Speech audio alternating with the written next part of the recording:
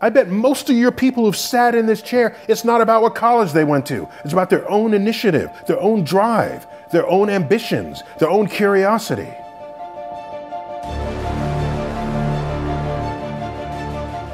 I can say from the era in which I grew up, I don't give a rat's ass what you say to me, okay?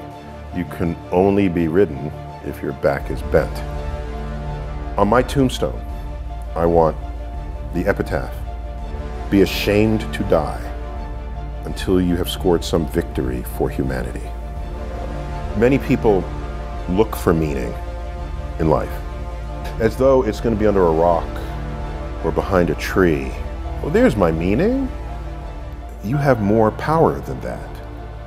You have the power to create meaning in your life, rather than passively look for it. Meaning to me is, do I know more about the world today than I did yesterday? That enhances meaning for me. And if that accumulates and accrues daily, in a month you know way more than you did than just that day later, so that you continue to grow.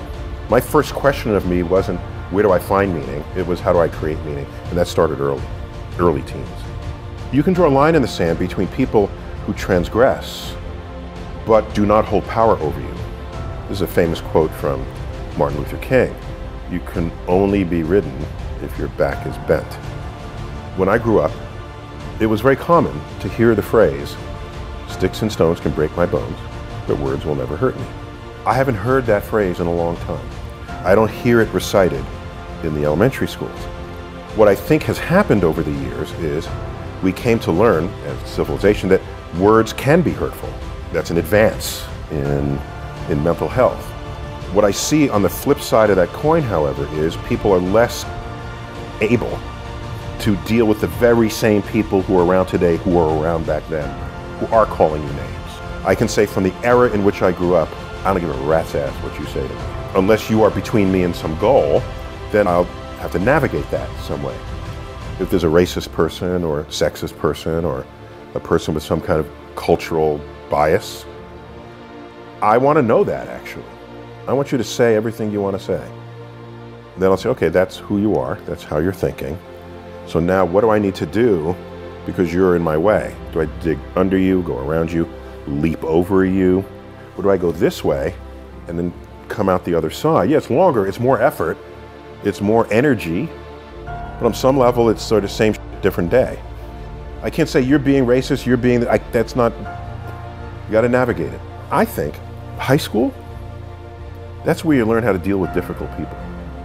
There are people who are nasty.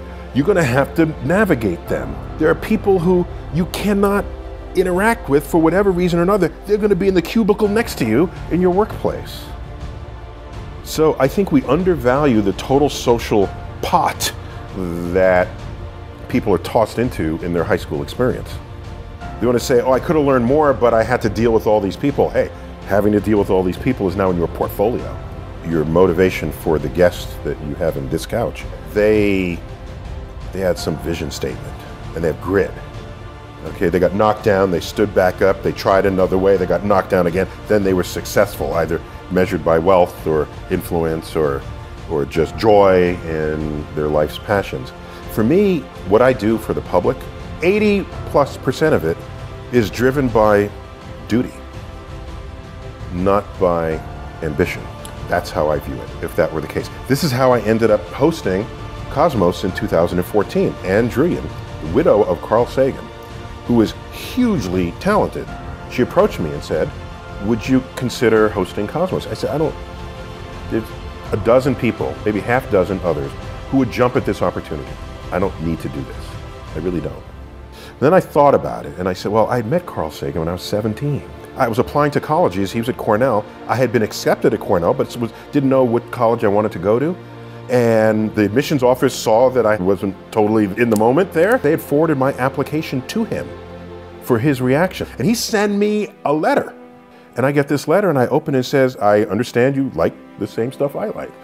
Do you want to come visit the campus to help you decide if you want to go to Cornell? He met me outside his building on a Saturday. Did something really cool. He reached back, grabbed a book off the shelf. It was one of his books. And he signed it to me Neil Tyson, future astronomer, signed Carl. Later in the day, I'm ready to go back to New York. It begins to snow, as it does often in December in Ithaca. And he says, here's my home number.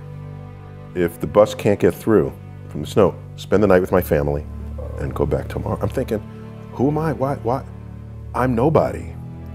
But I was somebody to him. And I said to myself, if I'm ever as remotely famous as he is, I will treat students the way he has treated me. If we can fold this memory into this next cosmos, then we have a way to justify who and what I am as the next host, because a torch got passed. It wasn't passed in 2014, it was passed in 1975 to Neil Tyson, future astronomer. I still have that book. And what is an adult scientist but a kid who's never lost the curiosity? I bet most of your people who've sat in this chair, it's not about what college they went to. It's about their own initiative, their own drive, their own ambitions, their own curiosity. That is not taught in school, sadly. School, they view you as this empty vessel that they pour information in, and you test it over here, you get a high grade, you're praised. You might even give the commencement speech. Is that who become the shakers and movers of the world? I don't think so. When you come down the steps on the last day of school, you are not singing the Alice Cooper song, "School's out forever." There'll be a sad song you'll be singing, saying, gee, I gotta go 2 or 3 months without learning anything? You should be sad that school is over, not happy. And so you leave school and you say to yourself, I now know how to learn. I now have a curiosity of all things I have yet to be exposed to, and I will now become a lifelong learner. I read things that take me to places where other people think. What was it about your dad that impacted you so much that you still carry today? For me, at least, was what level of wisdom did he glean in his life and then successfully communicate to me, either by example or by just explicit statement.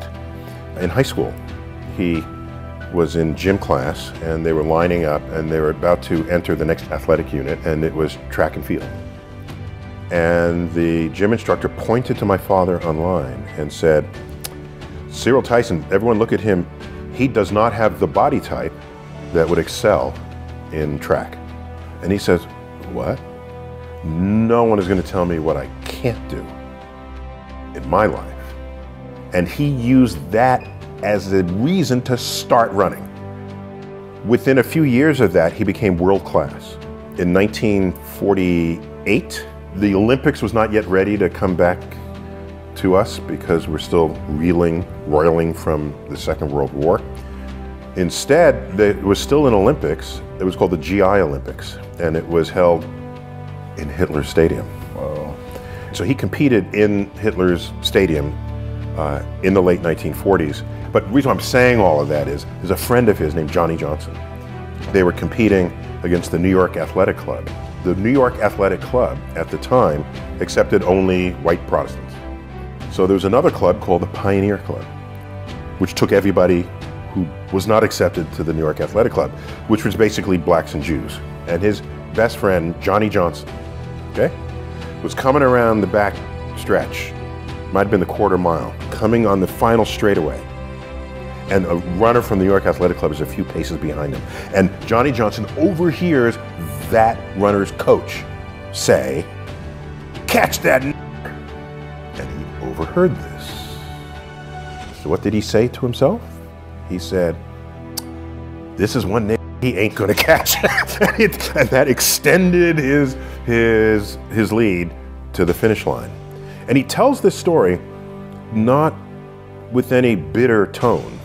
It was, here's an occasion to parlay what today might be called a microaggression into a reason to excel even more than you had expected of your own abilities and talents. Okay, my last question. What's the impact you want to have on the world? My impact would be, people learn from me in a way that they are empowered by what I taught them. so that when they think of what they learned from me, they no longer think of me. They think of their own base of understanding of how this world works. I become irrelevant. And because if people say, this is true because Tyson said so, then I failed. That's not how you teach someone. That's teaching them by authority. I don't, no. I want to teach you how to think about the world, and then you say, I have a new way to understand the world, and you just run off. You don't even look back, because a new level of hunger has descended upon you, and methods and tools to feed that hunger are now accessible to you. So my impact would be that others are impacted and they don't even remember that I had something to do with it.